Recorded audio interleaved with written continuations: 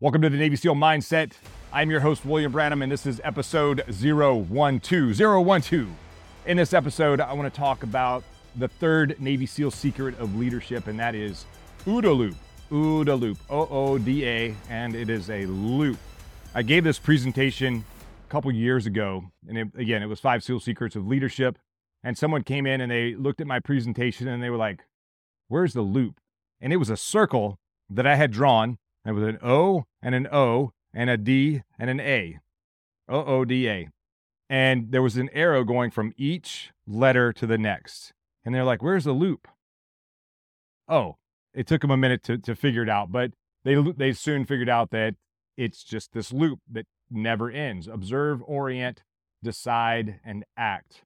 And unfortunately, I can't take credit for this. Not unfortunate, really. There's nothing really original that we do in the SEAL teams. We take the best things, the best tactics, the best techniques, the best procedures that are out there in the world that work. We take the things that work and we incorporate them into the things that we do, and we do them better oftentimes than the people who actually came up with them. So that's one of the things that makes us the best in the world, that gives us that Navy SEAL mindset, that gives you that Navy SEAL mindset. Where did this whole thing come from, this OODA loop? This is actually something I used to hate. I hated the word OODA loop. I had a leader, and I think I've probably talked about him before, that I'm super grateful for. He was one of the worst leaders that I've ever had. But I'm super grateful for him because his poor leadership forced me to step up and take different action that I probably would not have taken otherwise. And come up with these ideas, these 5 SEAL secrets of leadership, like the whole, putting my kit on and running around with these new leaders. I probably would not have done that had this other leader been a better leader. And like I said, in the past, and I don't remember if I've told this story before, but we were doing these contact drills where we're teaching young leaders how to lead on the battlefield in a gunfight. And he would run up behind these young officers and say, OODA loop, OODA loop, OODA loop. And I'm like, I fucking hate that word, OODA loop. I will never use it. And I should never say never, because usually when I say I will never do something, I usually end up doing it and doing it better than I ever thought that I could. OODA loop, observe, orient, decide, and act. Why is this relevant to you? Why is this relevant to business? Why is this relevant to life? Why is this relevant to thinking like a Navy SEAL? Let's go back to where it came from. If you go back to the Korean War, a gentleman by the name of Colonel John Boyd was an Air Force fighter pilot. And in the Korean War, we fought the Russians, sort of a proxy war in Korea. And so the U.S. had less capable aircraft than the Russians did. And Mr. Boyd knew this, so he figured out that we need to find a different way to fight. We need to find a better way to beat the enemy since they have better equipment. Maybe they have better training. We don't know. But we're going to fight them in the air in dogfight style, kind of like the old movies of Top Gun or the Red Baron back in World War II or whatever. And so they would get in these dogfights. And what Colonel Boyd eventually figured out is he figured out this way of this sort of decision-making process, or formalize this decision-making process so that they could beat the enemy faster than the enemy could beat them, even though the Russians that we were fighting against had better equipment. Once he figured out this OODA loop technique, he started teaching it to other pilots and other people that were fighting the Russians in the Air Force. He later became an instructor.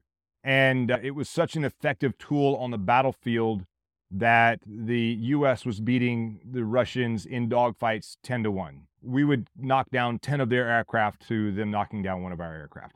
That's how effective this OODA loop process was. And then after the Korean War, Mr. Boyd went and he became an instructor, flight instructor, and he was beating his students within 40 seconds of actually engaging them in a dogfight.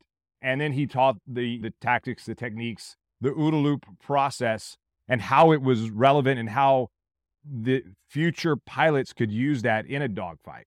And so that got passed down to the Army, the Marine Corps, eventually the SEAL teams, because again, we're pretty junior force as far as being around since the beginning of time. We've only been around, truly, the SEAL teams weren't even around in the Korean War. We didn't become commissioned until 1962 while we were in Vietnam. So we got passed down this idea of OODA loop, and on the battlefield, on the business field, on every field, and in everything that you do in life, whether it's you're having a relationship with someone, you're having a conversation, you're having a business agreement or disagreement, you're doing business with people, you're a salesperson, you're a student in school, it doesn't matter what you're doing. Maybe you're just driving to the grocery store, you're managing kids. Everything you do is an OODA loop.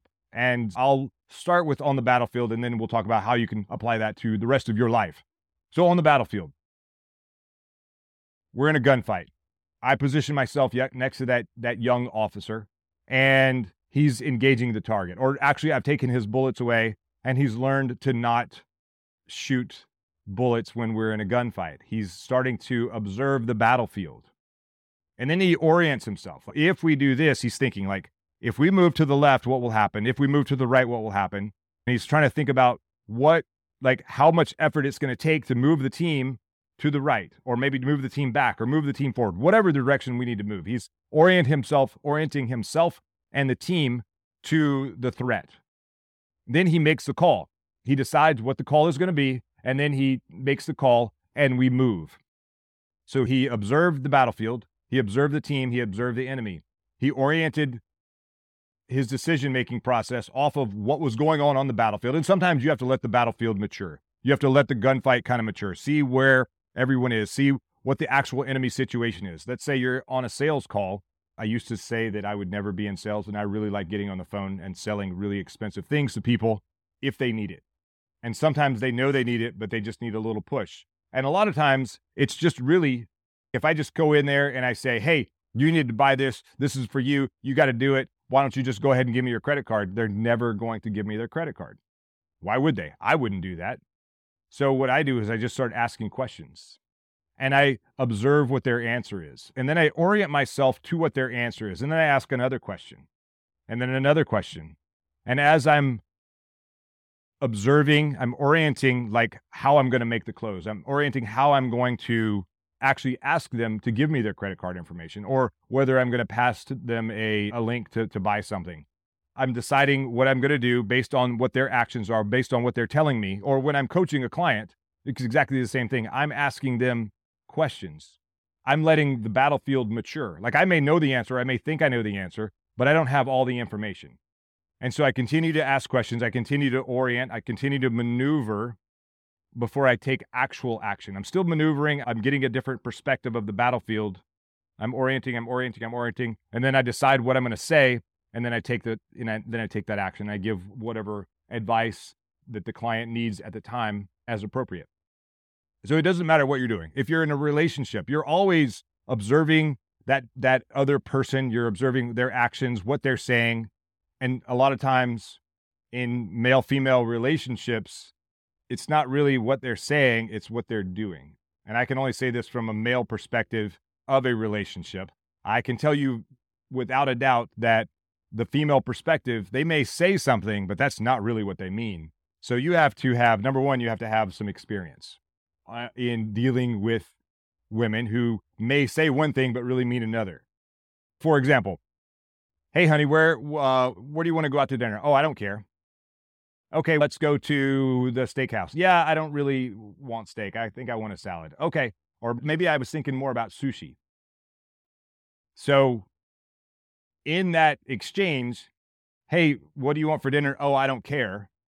So you observed, you oriented, you made a decision. I want steak. Let's go to dinner. And you acted. You said, hey, let's go have a steak dinner. No, I don't actually want steak. I want sushi.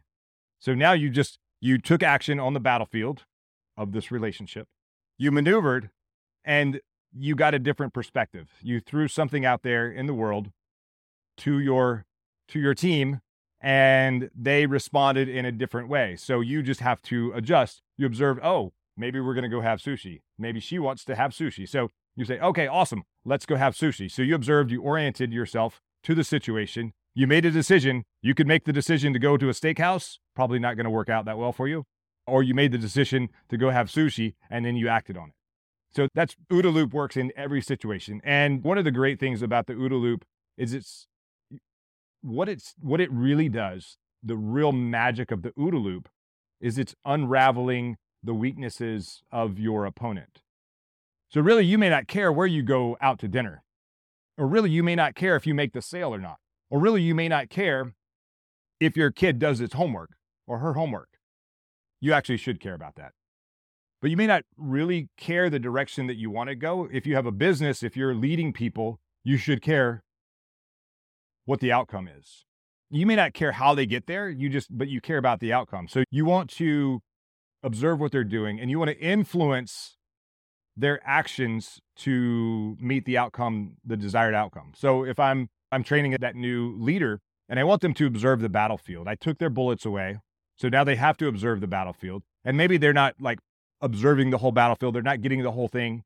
Then I'll give them sort of a preparatory command, or I'll give them an idea of a direction that maybe they could go so that they can observe differently. If you're a senior leader in an organization and you're trying to train a replacement, someone to come up and take your position so you can move up and out or whatever, to take a bunch of stuff off of your plate, then you put them in those sort of stressful situations and observe how they're going to act.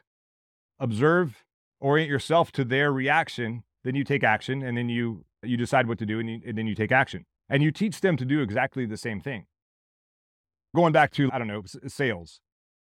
I'm going to ask you a bunch of questions. I'm going to observe, and I'm going to orient myself based on your answers. And then I'll maybe throw something else at you and see how you react to that. And then I'm just going to continue to OODA loop until I make the sale.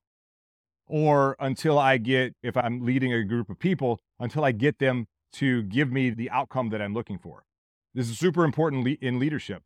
I spoke at an event last week, and one of the people in the crowd, they asked me about, there are times when their clients, and she works with people with MS, they're just not doing the work. And she just gets so mad, and she's like, she just want to like shake them and tell them, you need to do this so that you can get better. And so I said that, yes, I totally understand where you're coming from, but sometimes you have to give them grace. And what you have to do is you have to make it their idea.